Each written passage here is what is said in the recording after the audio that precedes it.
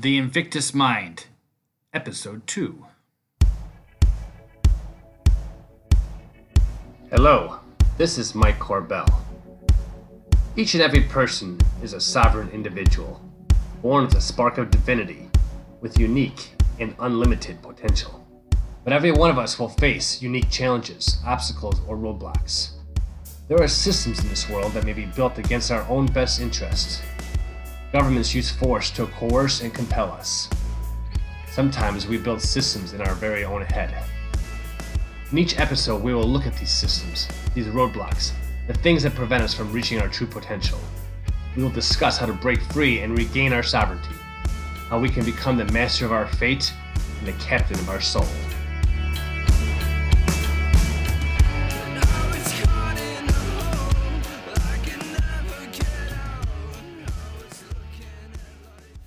Hi, Mike Corbell here. In this episode, I'm talking with my friend Gary Knauer. He's a good guy to talk to because he has such a diverse background. Gary is a business coach with experience in the mortgage industry, as well as a former host of Intentional Living Radio. For several years, he has dedicated his life to becoming a voracious reader. Here we will talk about what he calls a financial matrix and other various systems. The books we discuss will be linked to invictusmind.com and can be purchased through Amazon or downloaded on Audible.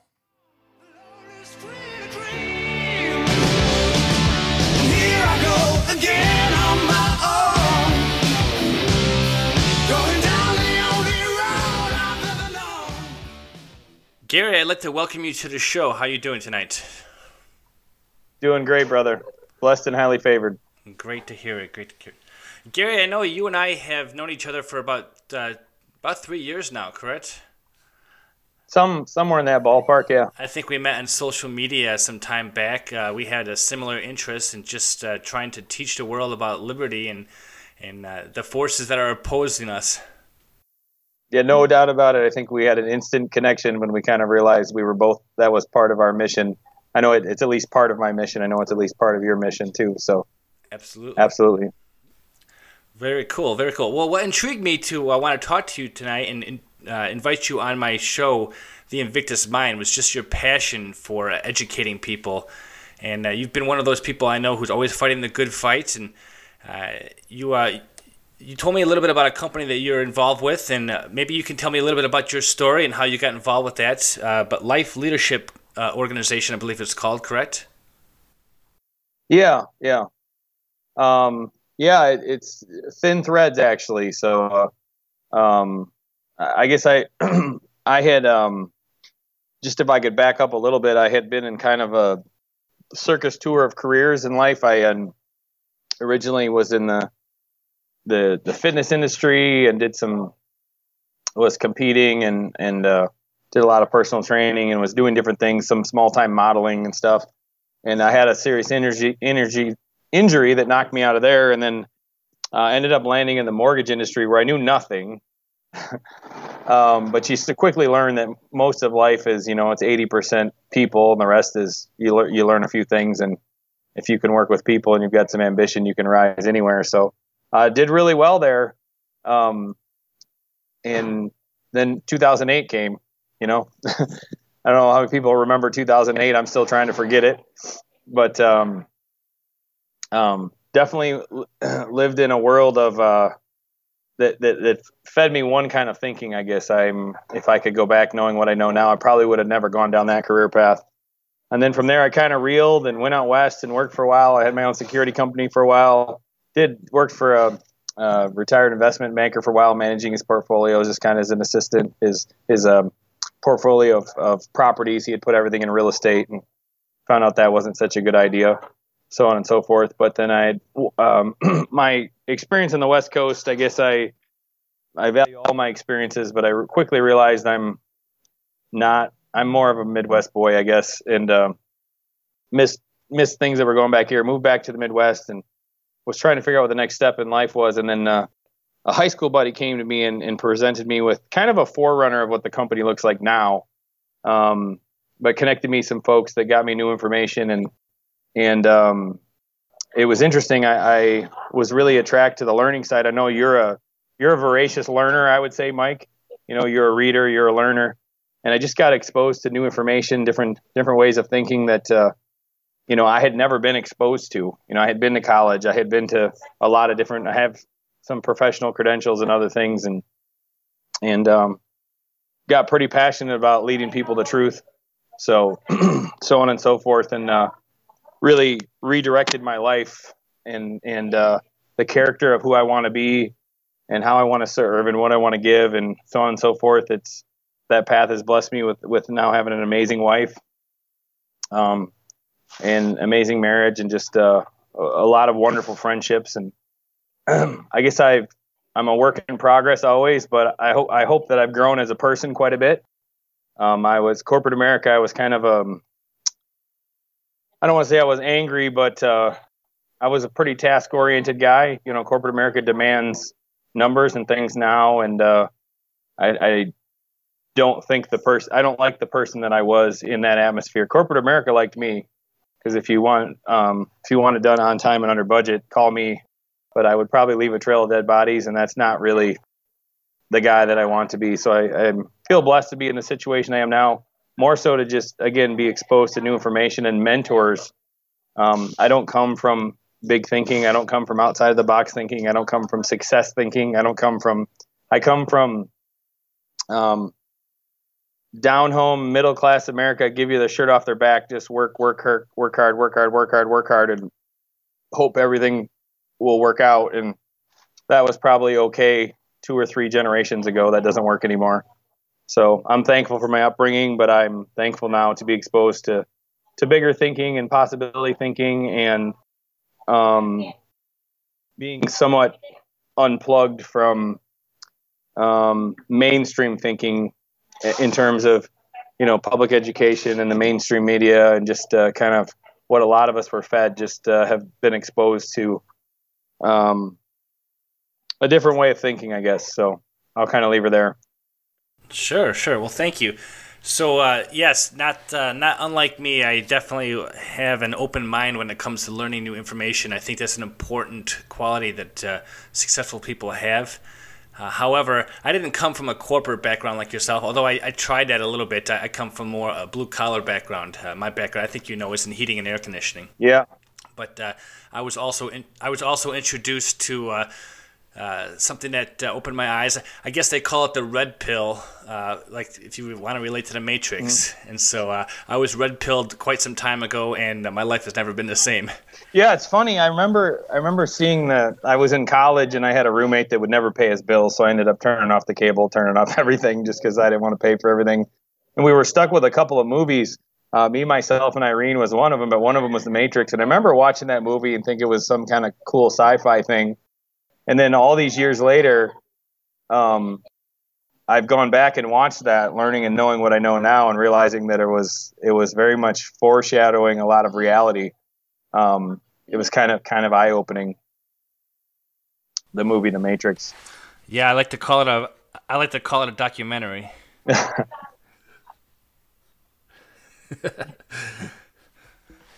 So going from a competitive bodybuilding Mm-hmm. industry to the mortgage industry to doing other things, and brought you from Wisconsin. I think you started it and you went out to California, you said? Well, I'm from Wisconsin. I spent quite a bit of time in Chicagoland. I have a heart for Chicago, though I'm not going to lie, Illinois is getting to be a hard state to want to live in. And I did spend some time on the West Coast, so on and so forth. And my wife's from Texas, which I got some family obligations and stuff now, but before too long, that's where we're headed. So it's to Texas. Well, the weather's nicer in Texas, that's for sure. Okay. Well, Gary, tell me a little bit about Life Leadership. I know that when we first met, you handed me a couple of CDs, and I know no one listens to CDs anymore, and I still have them in my collection because it's got some great authors and some great insights regarding liberty. But when I first heard of Life Liberty, it had a bunch of, I guess they call it the 8 Fs of the company. Yeah. I don't know if they still stand by those 8 Fs or not, but I like that vision. Can you describe what that was a little bit? So the idea was actually, and they had a symbol. It was like a life wheel, and the concept was that you want to grow in all areas of life to have a well-rounded life. Now, let me preface that. I hear a lot of people talk about how they want to have balance in their life. They want to have work-life balance. I don't believe in that philosophy. I don't believe in that concept at all. I think that's kind of a bunch of baloney, actually. I know for me personally, I want to live a life where I give a bunch of time and thought and dedication to the things that matter to me. I'm not trying to run around in my life and be mediocre in things. I'm not trying to do just enough in my, professionally, just enough spiritually, just enough with family that it doesn't fall apart. And I see so many people that are there struggling. But life is actually an acronym for living intentionally for excellence. Intentionally, And I got to tell you, it's funny, we referenced The Matrix, and I was that guy kind of living in The Matrix. I was that guy watching, I don't know, they say the average person watches 4 to 6 hours of TV a day, and now young people consume a lot of social media. I did a lot of that stuff. I wasn't, I was kind of meandering in the wind in life, I guess. I'd wake up in the morning, my GPS was set to go nowhere, right? And I just kind of did what people do, just kind of follow the herd, And life is a totally different way of thinking. So many of us, we went to high school, and then I don't know about you, Mike, but I know for me, I was kind of brought up in a public education model that said everybody that can go to college should go to college because that's the path, right? And I won't bore you with all the data that tells us specifically that's not the path for most people, but that's just kind of like I had this imaginary idea that I was going to go off to college, I'd get a degree, didn't really matter what it was, and then that sets up your whole life. Well, that's just not, it doesn't work that way, and really when we sat down with our guidance counselor and they asked us, what do we want to do? That was the wrong question, right? Think about it. Mike, think back to your senior in high school, right? And you're getting ready to go to college or I don't know if you did or didn't, but so many people that, and they're like, you got to pick a degree or pick a major or, we're 17, 18 years old and they're asking us to make a decision that's going to define by default the rest of our life. Right? So work with me. Go through this thought process. Mm-hmm. If I'm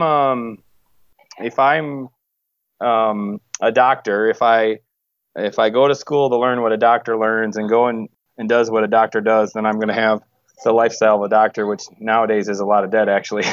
I'm thankful for good doctors, by the way. I've had some serious life things, and I'm thankful for good doctors. So, but if I'm what's another example? If I'm a teacher, if I go off to learn what a teacher learns, it does what a teacher does, I'm going to have a life defined by that, right? If I'm a ditch digger and I do, and I learn what a ditch digger learns and I do what a ditch digger does, it's going to define my life. The question that we were never asked is, what do you want your life to look like? The question is what is important to you? How? So we went through this process of picking something we were going to do, hopefully learning a skill set, whatever it is, college, apprenticeship, workforce, family business, whatever. We learned that, and it defined our whole life. And life said to me, the organization said to me, flip that around.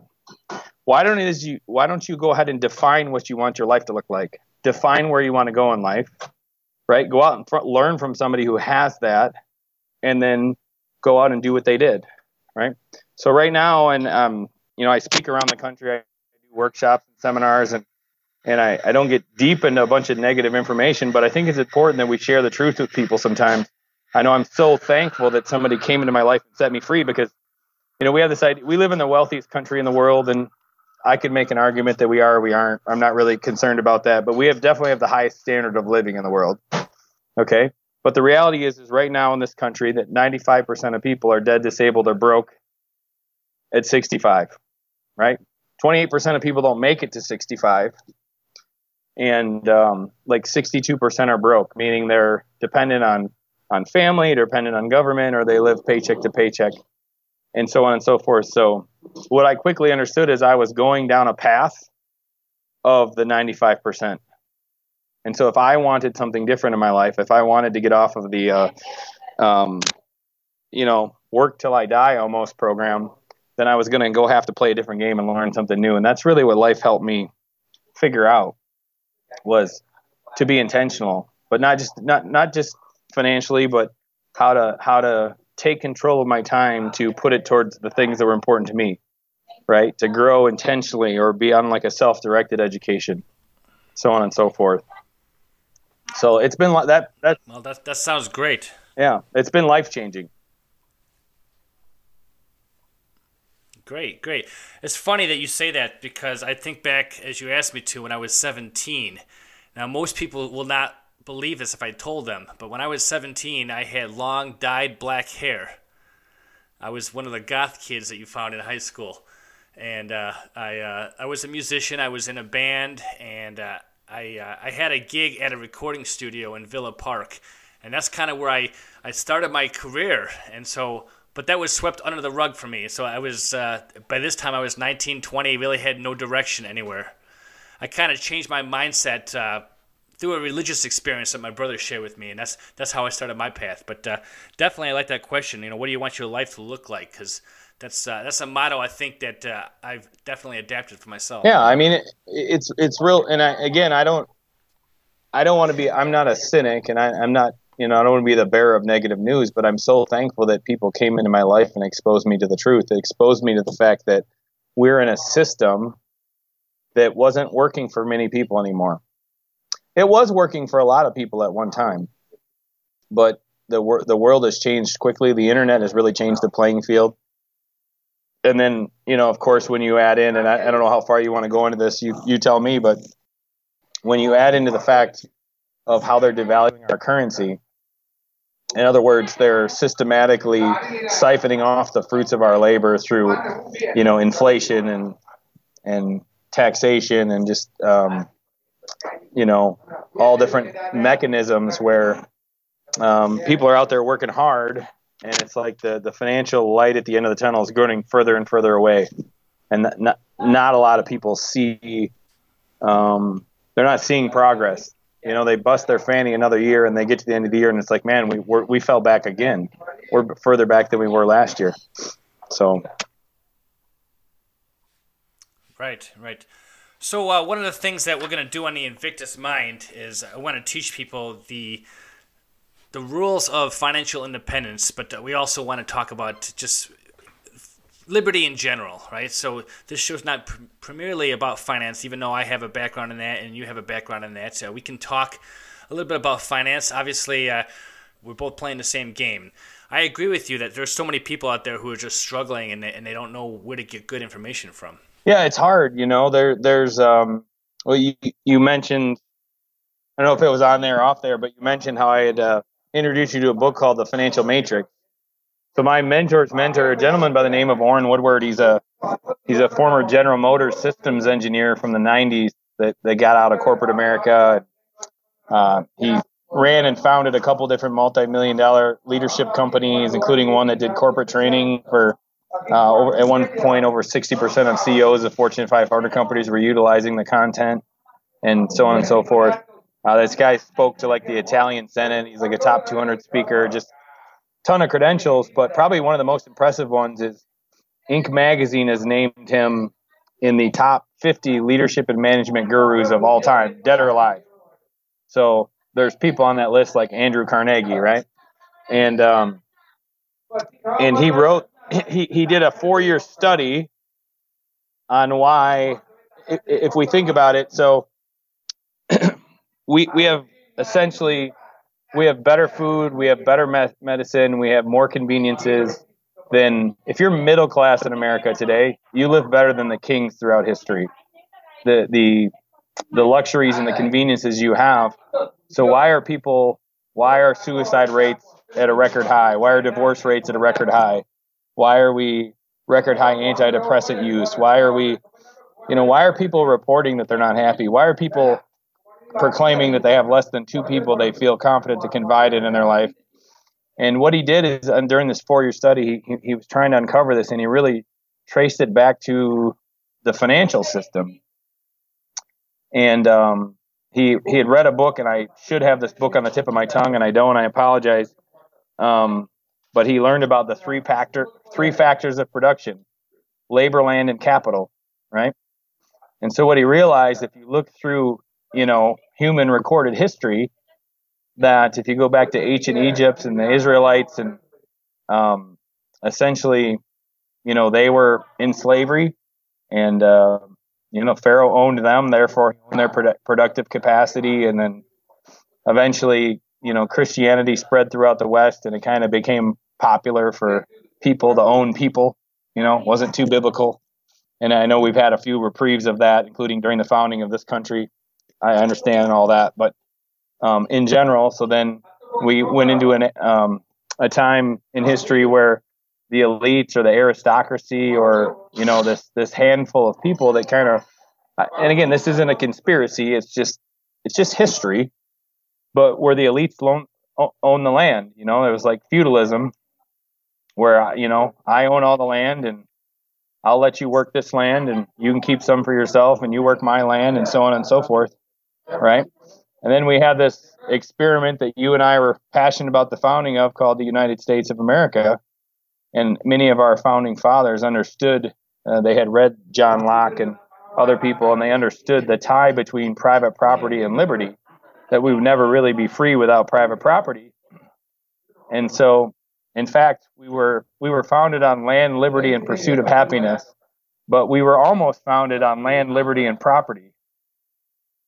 So we were, actually, I misspoke, sorry. So it's life, liberty, pursuit of happiness is what we were founded on, but we were almost founded on like life, liberty, and property or something like that. I don't remember I read that, but it was that important to the idea that we had to have private property. And I know you've read this stuff. And so, in ancient Egypt, they controlled the productive capacity of the masses through owning them. That would be what Orrin would call the labor matrix. And then when the elites own the land, he'd call that the land matrix. And now they do it through, this is the hidden one. This is the one where they're not forcing people into slavery, or they're not forcing people to do labor. It's all through enticement and through debt, right? And but they're siphoning off people's productive capacity through capital, through the financial system, through and you and I could talk about this for hours, but through debt and through devaluation of the currency, which is a hidden tax, and so on and so forth, right? Was it that book that first turned you on to that, or did you get a hint of any of this before you? No, read I was very much on to the idea of it. It just, when Orrin came back and said this isn't new, they did it originally with slavery. Then they did it with land, and now they did it through the financial system. I already understood the financial system was kind of modern day slavery, but when he put that whole thing together, he said, "This is the history. This is recorded history.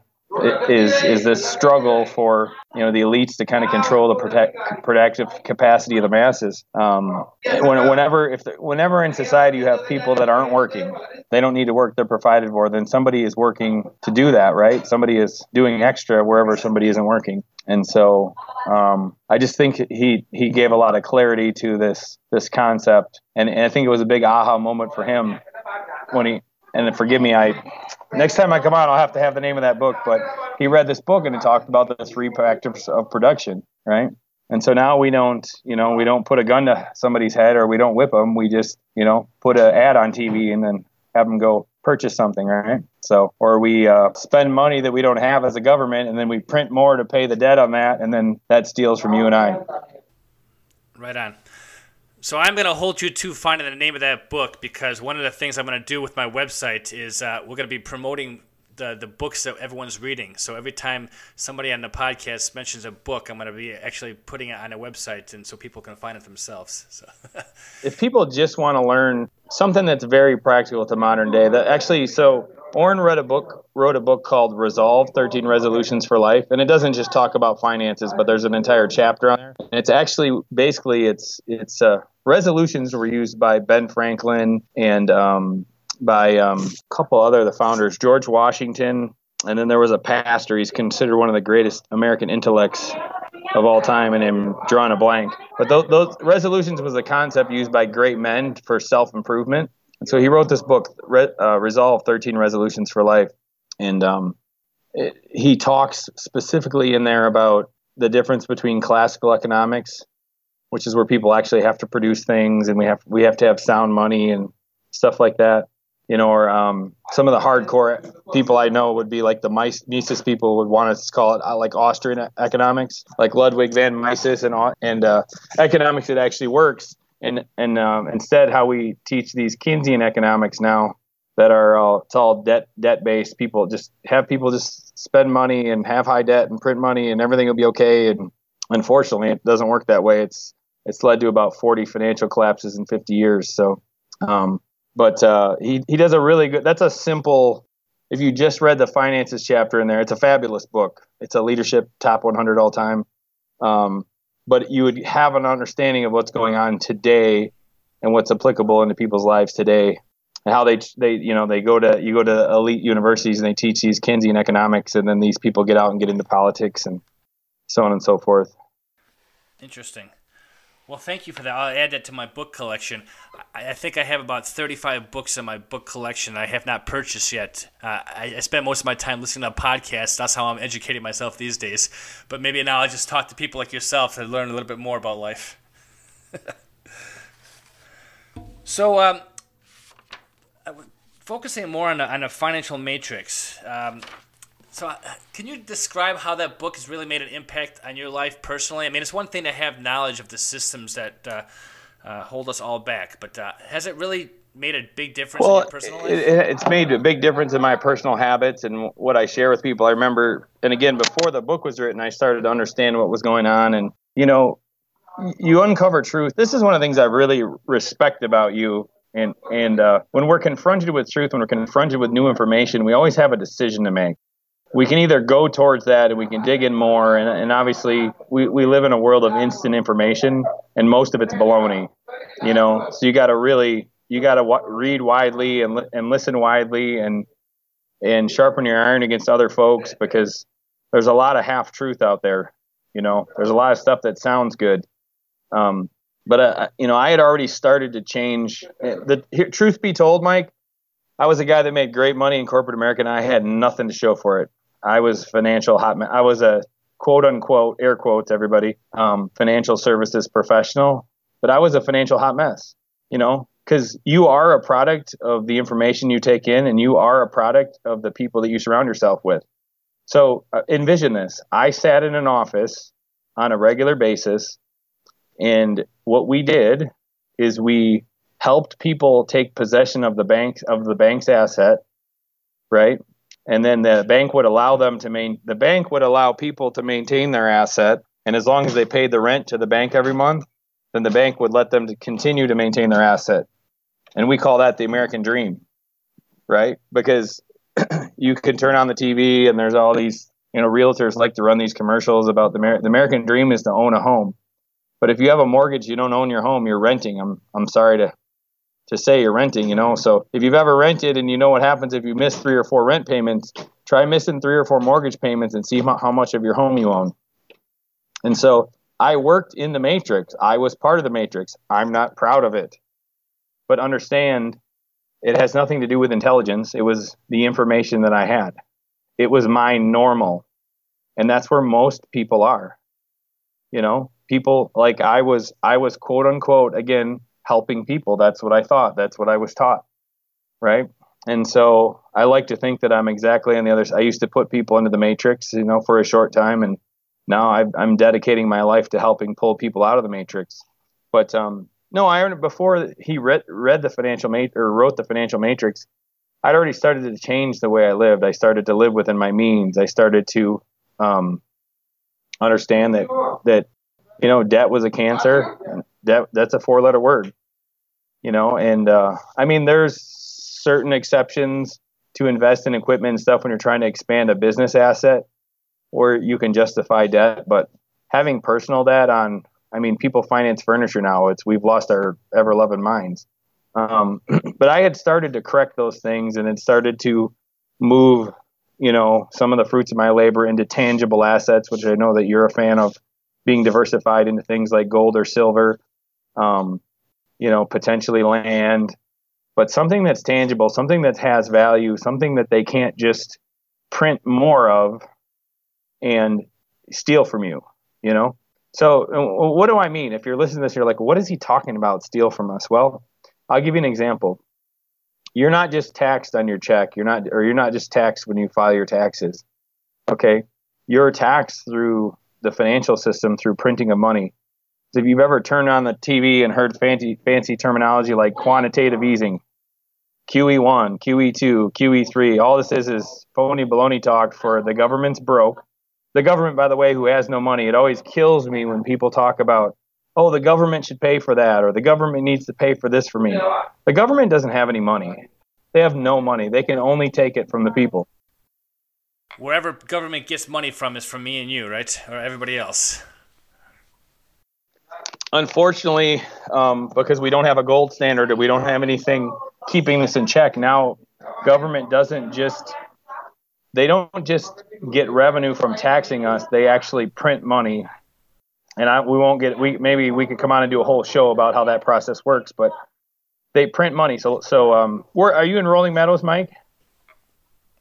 I work out of Rolling Meadows. You work out so we'll just use Rolling Meadows for example. So if everybody in Rolling Meadows has $200,000 and Gary and Mike got in a helicopter and airdropped everybody another $200,000, the cost of goods and services in Rolling Meadows would potentially go up.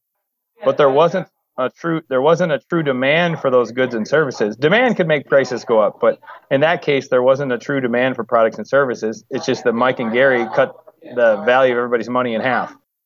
And what people don't understand is this has been quietly going on since 1913. So $100 in 1913 is worth, $3 and change today. And they've been continuing to print money. Now, we don't feel it overnight here because we're the American empire, and because we're the world's reserve currency, and because these other countries need U.S. dollars to do international commerce, or they do today. They do till they don't, till it changes, but they do today. What happens is our government prints money, and it goes and it circulates all around the world, and but it does come home to roost, but it does very slowly, right? So our government, in cahoots with big bankers, have been slowly devaluing our currency, right? If you have paper money in your hand that doesn't meet our paper currency, because it's not money, we call it money, but it doesn't meet the definition of money. It's a currency. It's actually an instrument of debt. And again, maybe we can do a whole show on that, but for those that are serious about it. But they're taxing you. They're taking your what is money? Mike, I know you and I are not particularly, we're not driven by old stinky paper with dead presidents on it. We're driven by choices. We're driven by the idea that money is a tool, and that when we help good people create abundance, that they do good things in the world, that they'll help other people. And I see too many good people in our society that are spending so much of their life just trying to pay the bills. They're just trying to make it. They work their fanny off to just make it. And then what do they want to do? Then they scrape scrape a little money together and go on a vacation and come back and do it all over again. And unfortunately, these are wonderful folks, but due to circumstance, they're not impacting the world in a big way, right? Yeah, they take care of their family and they're good neighbors and all that kind of stuff. But I see so many gifted people with higher callings and higher purposes that are kind of trapped in this system. Sure, absolutely.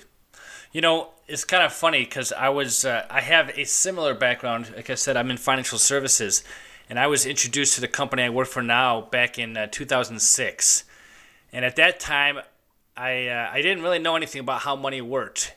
And what I was taught when I was in that company was, how debt works, how to pay less in taxes, how to get out of debt, how to save in different investments in the future. But I was never taught within that company what you're talking about, the true concept of what the difference between money and currency is. I actually had to discover that on my own several years after the fact. A gentleman by the name of Ron Paul started talking about the Federal Reserve, and I started really learning about that. And now my whole philosophy about money has changed. And so now when I teach people how to actually get out of debt, I feel like I have to give them the whole lecture on what money really is. And most people just have glazed eyes when they look at me like, inflation is killing you. They don't even know how it works. No, because and here's the thing. It doesn't matter if it's the financial services industry. It doesn't matter if it's education. It doesn't matter if it's, the healthcare industry, which I have really strong opinions about some areas of that. You have a lot of wonderful people, like they're wonderful folks, and their heart is to help people that either have poor information or they have partial information. In other words, I'll just let me tread lightly. I think you'll be okay with this, bud. Here I go. When you walk into the typical, there's good and bad in everything. Let me start with that. When you walk into the typical financial, somebody who would call themselves as a financial advisor, when you walk into their office, okay, they're a product of the information they have. I respect and I love about you the fact that you're self-educated, that you've expanded your education and you've followed information, you've followed truth where it's led you. That's why I want to come on your podcast and why we have the relationship we have. But when somebody comes into a company to work for a company, they're taught information that's pertinent and good for their company. So they can label themselves however they want, but if I don't want to name any names out here and get, in this day and age, but some of these financial advisors are basically trolling for people that have assets. They're not that interested in helping the middle class American. And you have to understand how they butter their bread, they pay their bills by selling you some kind of a paper-backed. It's just based on our dollar, which we've talked about how unstable and how that's devaluing, some kind of paper-backed investment. And they're not considering the whole picture of your financial situation. In other words, they may talk about you getting out of debt. In fact, and I know like people like you, Mike, probably actually want to sit down and help people with a plan to do, like you would actually do that for people because you know it's good for people, even though you wouldn't necessarily get paid for it. And I know there's a few good guys out there like that, but they can talk about you getting out of debt, but they don't get paid for that. They don't do anything with the legal structure of your finances. They don't consider tangible assets, which I know you're an advocate of being diversified in. They don't consider business assets and how that fits into your picture. So on and so forth. It's funny, we live in a world now, we've talked about all this taxation. Most people need a side business in their life. It doesn't even need to make money. They need it just as a tax strategy. And one of the things I love about being in business for myself is that my life is a walking, talking tax deduction. I have business meals, so I'm going to eat anyways.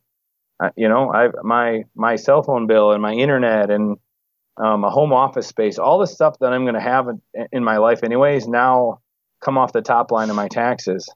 So business ownership, you don't have, where I'm not talking about mortgaging your whole life into, jumping off of a cliff. That's not what I'm talking about. I'm talking about, we live in a world now where you can do some things on the side for a little investment, right? And of course there's investment. I mean, it drives me crazy when people don't think they have investment in their job. I mean, how many people buy tools? I know auto mechanics got tens of thousands or maybe hundreds of thousands of dollars in tools to have a job, right? Or people buy uniforms. I remember dating elementary school teachers that paid money because they have X budget and they want to do their room a certain way, and they paid money out of their pocket. So anything that you do that creates income, there's investment. At a minimum, your time is an investment, but there's usually a financial investment. And a lot of people can do things. You can start side businesses now, and they don't have to make millions of dollars, but they're a great tax strategy, just to add to your life. Absolutely. I actually worked for a tax preparer and a CPA for about 3 years. And that really opened my eyes because a lot of people they'll talk about tax deductions as loopholes that the rich take advantage of. And really, it is true that the tax law was written by entrepreneurs. But what you're saying is true. Like everybody in this day and age can be an entrepreneur. You can write off, if you work for a company, you can write off your tools if you're a mechanic for a company. If you understand a tax law, I think it was a guy by the name of Tom Wainsworth. He wrote a law. He's part of the Rich Dad Foundation with Robert Kiyosaki. And he said something to the effect that there's 2,000 pages in a tax law, and 50 of those pages pertain to how much you have to pay, but 1,950 of those pages actually explain how much deductions you're entitled to get.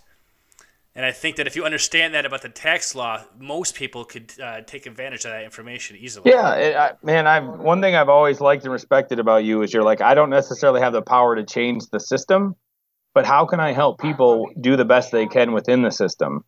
That's something you've always kind of preached to me, and that's just exactly it. And helping people learn some of the entrepreneurial values and take some responsibility to try to do something on the side like I said, you don't have to create millions of dollars to have it really affect your bottom line, improve your situation over the years. Yeah, unfortunately, I'm often limited as to what I can tell people because of the financial licenses that I hold. But I definitely want to keep an open mind when it comes to hard money assets. We have the digital currencies now, crypto and whatnot. I'm always open to learning about that kind of stuff, and I appreciate the information you share with me about cryptocurrencies and whatnot. Let's turn a direction a little bit there, because I think now that we're in this day and age where people are looking at different options. I mean, a lot of people are left in the dark, but we're looking at different options. What do you think about the future prospects of things like cryptocurrency in that regard? Yeah, so that's a great question. And if you would have asked me a couple of years ago about cryptocurrency, I would have cursed you, because I'm exaggerating. But before I really understood it, it was a very negative thing to me. All I saw was a digital currency, and I know that that was actually a naive thought on my part, because 90% of the US dollar is digital now. That's the reality. We already have digital currency. If you have a debit card or a credit card and you're swiping those things using them online, those are all digital transactions, right? When you go online and pay your credit card balance, that's a digital transaction. We have digital currency. So here's the difference, and I'm gonna tell you, I'm by no means an expert on this, but I'm going to try to stick to some basic stuff that I've been on quite a learning curve. I'm not a technology guy, but I have an understanding of what the technology does, if that makes sense. I don't have a clue how to build it, how to implement it. But first and foremost, I would say this: cryptocurrency is something that people need to learn about. It's probably not, it's for almost everybody. It's something I wouldn't be throwing money at it right now, because it's highly volatile still. And there's a lot of people that have identified that it is the future, and it is the future. And they're kind of getting in and riding that wave and trying to make a quick buck. So when you look at cryptocurrency, you first need to understand blockchain. And I don't know how to build the technology, but I have an understanding what it does. Blockchain is highly secure. And we obviously live in a digital world where everybody's information is being ripped off, and security is a huge thing, right? Like, bad guys don't break in your house anymore. They basically hack you from another country, and we don't have any jurisdiction to do anything about it, right? And so, Sure.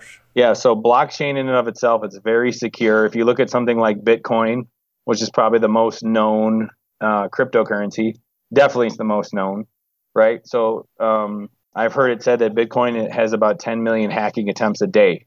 It's never been hacked. So it's highly secure, and it leaves a public ledger.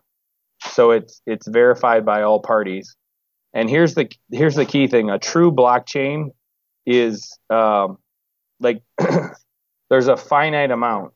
So it's very different than the US dollar, where you hear somebody on TV say, "Oh, we're gonna run QE4," and then they hit a button on a computer and print tens of billions of dollars in a day, right? Just put that digitally into the system.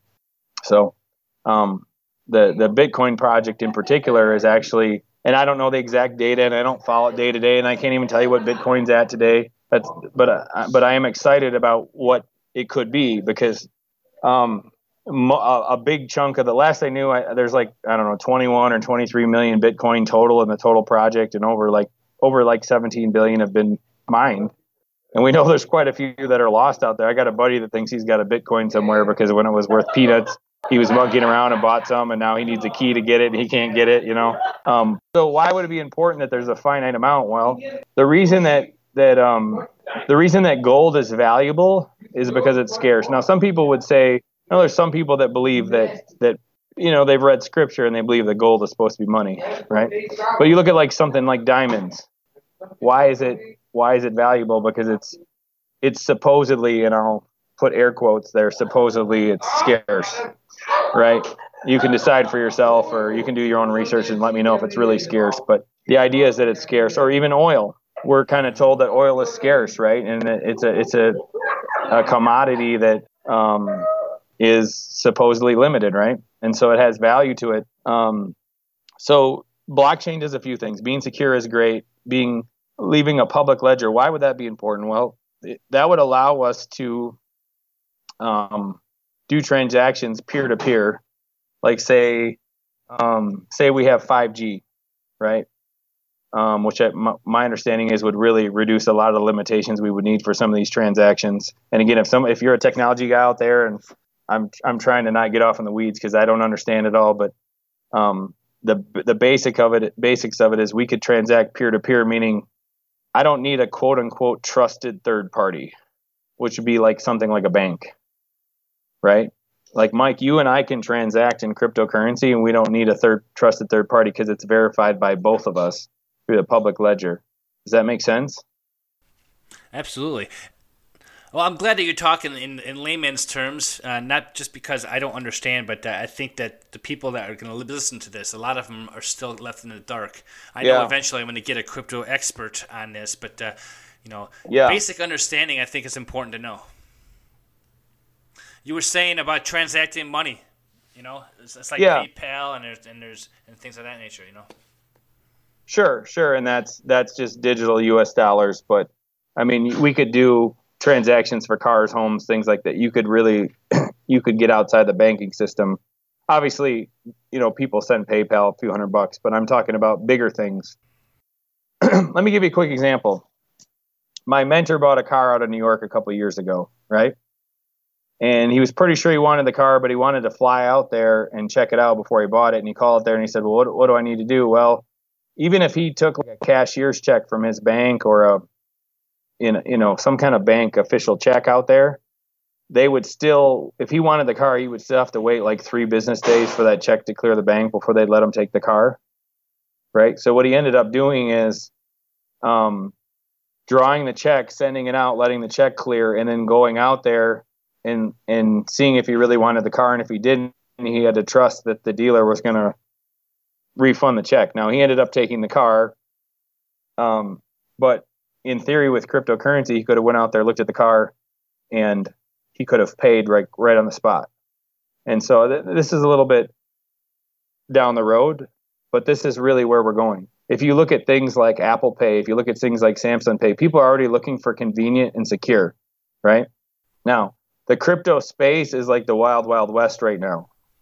Okay, you've got Bitcoin, who the smartest people the people that should know, think that Bitcoin, I think it's proven they have the security aspect locked down. Like the project is highly secure.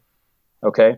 One of the drawbacks to Bitcoin and why you won't see it as a mainstream currency in terms of one that will transact in e-commerce with is because it's slow. It has a limited amount of transactions and it has high transaction fees. So, but there's some really smart people that think Bitcoin could be like a new reserve. In fact, there's people that have said that potentially someday an entire country would back themselves with a Bitcoin, right? So like a digital gold per se. Okay. So it's interesting. Yeah, and I'm not making these predictions. I'm telling you, like through my studies, like stuff that I see is very reasonable. That Bitcoin could have established itself as a new reserve. Okay. I still don't. It still hasn't stabilized. You're still gambling if you put money into it today. I'm not encouraging people to go out and throw money into Bitcoin. That's what I'm saying. I'm saying it's real interesting as this project nears, pretty soon here, I believe the mining will be cut in half. So they'll be mining half as many Bitcoins as they have because there's a lot of them are mined, right? You've got things like Ethereum, who, we found out here a couple of years ago was centrally controlled because it got hacked. And the founder of Ethereum went back in and undid a bunch of transactions and gave people their money back. Well, you're like, well, that sounds good. Yeah, but he showed that it defeated the whole purpose, right? That it was still, the project was still centrally controlled, which if you're a liberty-minded guy like you or I are, you don't want that. You want something decentralized, and Bitcoin's decentralized. You've got XRP out there that's being used in some banking transactions. MoneyGram just inked a deal with XRP. You'll probably see a cascading of other companies that will have to scramble. Their competitors will have to do the same thing because when you look at speed of transaction and transaction fees, like they're going to have a leg up. So blockchain in and of itself, I've got a great article I could probably send it to you if you wanted to put it on your website. The name of the article is 10 industries that will be revolutionized by blockchain in the next decade. And when you read through the industries, you realize it's the whole economy. There's blockchain in your life already. You just don't necessarily understand or know it. And so, but many of the quote, if people are curious, you can go to CoinMarketCap. It's a website, and there'll be 2,000 plus currencies on that website. And it'll show you what they're trading at, what the trends are. It gives rankings of the top currencies, all that. It's kind of a go-to website for a lot of people that are into crypto. Understand most of those currencies are going to die. They're just not, people developed a project. They take a bunch of startup money because they're trying to ride that wave, that buzz of popularity. It would be like, remember the tech stock boom in 2000, Mike? Absolutely. And all of a sudden people were like literally creating fake companies and trading them because everybody was buying tech stocks. Mm-hmm. There's a healthy amount of competition in the market, so that's good. Well, it's all speculative. You have to understand cryptocurrency is 100% speculative. Now, is XRP, I mean, does have use. Bitcoin does have legitimate use. Something like Monero has a lot of illegitimate use, I understand. So on and so forth. But most of these are just projects that people developed, and they're kind of trying to ride that wave. But most of them are going to die, and I say that confidently. I think you could get an expert on here, and he would say that too. Some of them will be useful as technology, so they won't be a currency. There won't be any kind of a money or a means of an exchange, but they will evolve into something where their technology is valuable and will add value to our life. Something super interesting. Again, I know a lot of people that thought they know a lot about crypto, and they got their clock cleaned when the Bitcoin bubble busted. And like I said, it's still volatile in my opinion, and it's still potentially being manipulated. We even know that the gold markets, obviously, we know that big players in the gold market can even sway the gold market. So, I don't know. I don't have all the answers. Potentially China owns a ton of Bitcoin. So I don't think it's something for the little guy to get into, but it's something that you need to learn about because it is the future and it is going to be in our life. And it's something you want to start learning about. Absolutely. Well, I get these questions all the time as a financial advisor. Like I said, I can't say anything about cryptocurrency, let alone just gold and silver. But as you mentioned, it is speculative, and that's what I have to say to people all the time who just want to invest in mutual funds. Past results are not indicative of future results. So who knows what's going to happen? But we got to keep our mind open and just understand the world around us. Yeah, and some of the big hedge funds and the big I don't follow this super closely. My mentor does, and I get some trickle down stuff from him. But they are, with some of these investments, they're allowing them to put a little bit of a percent into cryptocurrency now. So there's some big players in the financial industry that are understanding the crypto thing is here to stay and wanting to diversify over into there a little bit. And then you see all kinds of other stuff, and I'll just comment briefly on this. JP Morgan is beta testing a coin right now, and I would guess that it's not a blockchain, that it's just a digital currency, just a fiat, but it's under that, they'll call it a crypto, but it's not an actual blockchain. I hope I'm wrong. Right, like Facebook, they have Libra coming out. It's not a blockchain either.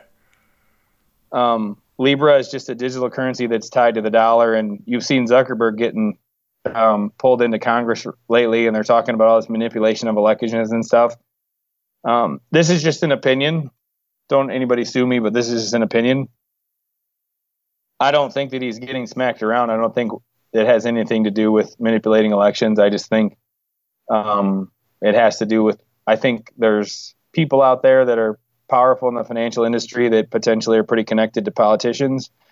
And if you understand Libra, if you understand there's 2.5 billion people on Facebook, and if you understand that people start to realize they can transact outside of banks through a platform like Facebook through Libra, and if they would be willing to do that, you just created the largest central bank in the world. Now, I don't think that's a good thing.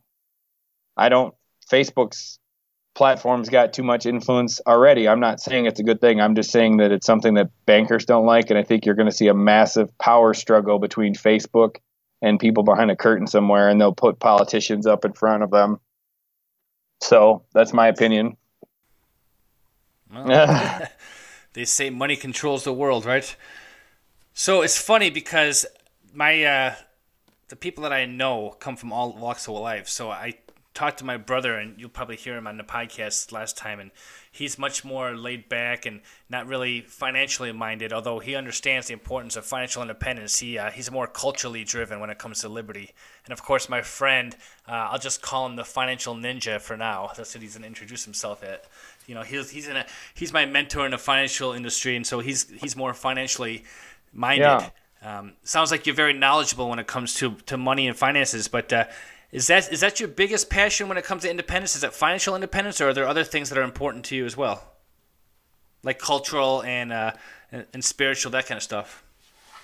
They're all intertwined. I remember hearing an audio from a former Ohio congressman. Now he's been out of office for a couple decades. A guy by the name of Bob McEwen, and he talked about how spiritual, financial, and political freedom. And when I say political, I mean your ability to associate with who you want. I'm not, don't peg that with just politics.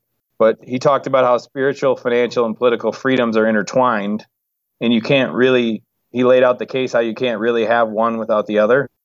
A lot of people don't really understand that this country was founded on the basis of spiritual freedom, right? That the king in England had founded, you had the Puritans that were in the parliament, and they literally would bring their Bible to the parliament, and everything the king would say, like they would run it through the scripture, and they were super tight. And then you had the Catholic Church in England at that time that was evidently pretty loose. And then in a power grab, he forms the Church of England, which didn't have anything to do with him being spiritual, just had to do with a power grab where he could attack both sides.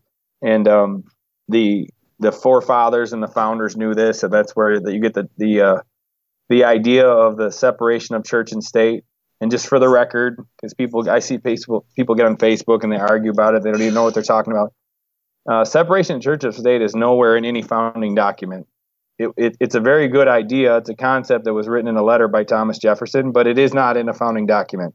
Okay, and so just so everybody understands that I know what I'm talking about there. But really, the idea of separation in church and state is to protect religious freedom for all.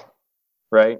So the idea wasn't to keep religion out of government per se. The idea was to stop the government from setting up an official religion and making everybody conform to it, if that makes sense to everybody. So that's the idea of separation of church and state. And that was really a great documentary that I would encourage people to watch if you want to understand. It goes back and traces the footsteps of the forefathers. So not the founding fathers. We're talking a couple hundred years before the people that would originally settled over here. Kirk Cameron did a documentary called Monumental, and the original forefathers actually left a monument. It's out near Plymouth, and this monument is a roadmap to a free society. And I don't know about you, Mike, but I never learned about it in school. But they go there, they visit it on this documentary, and they go back to England and they retrace the footsteps of these people. What were they facing? They were facing religious persecution. And what did they did? They got this group of folks together and they bought 2 boats. And then one of the boats was damaged. They couldn't even make it over here. And then the ones that did make it, half of them died the first winter. And just unbelievable what these people faced just for, religious freedom. And I would really encourage people to, I think you'd have a hard time watching that and not understand that there's been history omitted from our education. I'll just leave it at that. So I just I'm a believer that I'm passionate about all of them. I'm passionate about spiritual, financial, and political freedom because they're all intertwined. And you and I talk about money a lot, and some people get weird when you talk about money, and money's just a tool. Money is strictly a tool, and I only really know one person that ever walked this earth that didn't have means. If you look at somebody like George Washington, who, and I get it, like not a perfect man, Like, he had hypocrisy in his life. I don't deify anybody, but somebody who maybe barely saw his own wife in 13 years. This is a wealthy man. He didn't need to do anything. And the sacrifice he made for the things, the principles he stood on. You look at a guy like Ben Franklin, who was not a good man in his early years. If you read that book, Resolved, he was not a good person. But he was changed. And Ben Franklin basically had 3 phases of his life. He had his working life, where he learned, saved money like crazy. And then once he was really good at knowing how to run a printing press, he went and set up, like, he was the first franchiser, or maybe first, I've heard him called the first networker, where he would invest in people who didn't have capital to start a business, but invest in them, teach them how to run the business, and then, keep a residual, or eventually they could buy them out or whatever. And he franchised all these printing presses.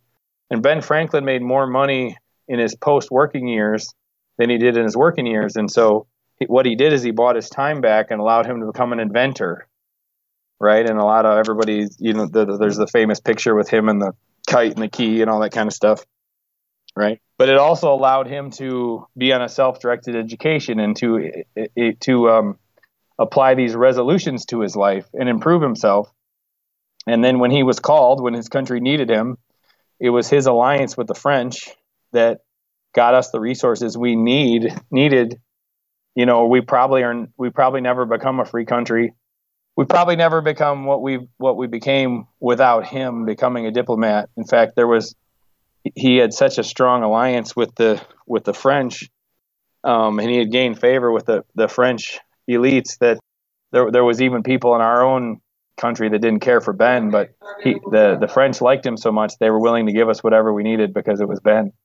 And he was only able to create and invent and do those things and contribute to society because he had gotten himself free. And then he became arguably our greatest diplomat ever. Because when he became free, he invented and he grew himself personally. So he's an interesting cat. Ben Franklin I know people that love him. I know people that really dislike him. He's a very interesting man. He has an amazing story, and he's somebody interesting to study. So, right on. I think it just proves once again the power of reading and understanding true history, and instead of the manufactured stuff that we get sometimes. Mm-hmm. So I wanted to turn the tail a little bit. We're going to start to wrap this up, I think, Gary. So I sent you the poem Invictus, and you said you had not heard of that poem in the past. When you had a chance to read it, what resonated with you? What part of the poem Invictus really stuck out? I don't remember it in detail, but I remember that the theme of the poem was very independent thinking. Very, I think he talks about being master of his own soul, but almost. I remember you read the book Rascal. And it talks about Rascal, and it talks about being an original character, or somebody who doesn't go with the flow, doesn't go with the herd. And there was kind of a hint in that when I read that. I remember thinking that very independent thinking, somebody will stand on his convictions, regardless of, we live in a world where people are not, too many times they don't have the courage to stand in what they believe. A million people can say something stupid. It's still stupid. And we've got to think independently. We've got to, here's Mike, here's one of the most powerful things that anybody's ever asked me. Do you know why you believe what you believe? And I had to be honest with myself. When that got posed to me, I started processing it. And there was too much of what I thought I knew that I didn't know why I believed. I probably was getting too much information from friends, family, and Facebook. And I think that if most people are honest, that's where they're getting information from. And those are not. They could be potentially, but in general, not very reliable sources. Okay. Well, so I'm going to share with you just a brief history of that poem. I actually read that. I heard of the word Invictus the first time from a movie by a similar title. I don't know if you heard. Who was in that? Matt Damon was in that, and Morgan Freeman. It was about the South African rugby team. And it was actually about Nelson Mandela. And as we know from history, Nelson Mandela was actually incarcerated in South Africa for 27 years. And despite that horrible time in prison, he memorized the words to Invictus because he realized that what that means is they can take away your physical freedoms, they can take away your ability to do what you want to do, they can take away almost everything, including your life, but they can't take away the thoughts in your own head. They can't take away the hopes and desires that you have in your head. And in the book, in the movie, Morgan Freeman was talking to Matt Damon, who was the leader of the rugby team, and that's how Nelson Mandela actually united South Africa when he became president and was released from jail. And he told him that we are the captain of our fate, we are the master of our soul. And so I've taken that poem and I've named this podcast after that because that's really what I'm all about. It's about finding liberty. There was a book, an author by the name of Harry Brown, that said, Finding Freedom in an Unfree World. And you talked about systems earlier, and despite the systems that are around us, I think that in our own mind we can come up with our own freedom, and understanding history and in pursuit of knowledge is really what drives that. I'm super passionate about people starting to ask questions. You know, there's been certain labels and stuff put out there on people that have been put out there by elites, and label people that want to challenge the status quo or challenge whatever thought process. And I think we should be, I think it's important for guys like you and I as leaders that we are presenting information in a relatable way, and not being over the top and being thoughtful about that. But I think people need to open their minds to, like, if you just real quickly, we talked earlier about if you were in school and your teacher gave a test and 95% of the kids failed the test, would you think the problem was the kids, or maybe the test was a little bit off? Right? So if 95% of our country is dead, disabled, or broke at 65, and the safety nets are getting broker and broker, or if I would just encourage people to open your mind and just start processing information. You know, I'll share this really quickly. Over the years, I've become very wellness minded, meaning my mindset is, when it comes to your body healing or something ailing it, if you give it what it needs, it's designed to heal itself. Now, let me preface this and say, hey, I've been a survivor of 3 major car accidents, and when I was carted in the hospital unconscious and needed my head stapled back together, I was so thankful that there was medical personnel there to do that. I just don't think it should be a lifestyle. And so I went down this path where it became all wellness, almost like, I'm not fanatic, but just wellness. Well, there's a lot of charlatans in the wellness space too, because when people become convicted about something, they're not thinking as clearly. And so you have a nutritional supplement industry that's very unregulated, and people put stuff out there and they capitalize. And anytime there's a herd mentality, we should just think outside the box a little bit, right? So I'm a wellness guy. I believe in supplementation, but there's charlatans on the wellness side. And on the medical side, we talked earlier about, if most people I know, unfortunately with the economy and the way it is, I see a lot of people running to the nursing space because they see it as job security, right? They see it as job security, and so they run to nursing. And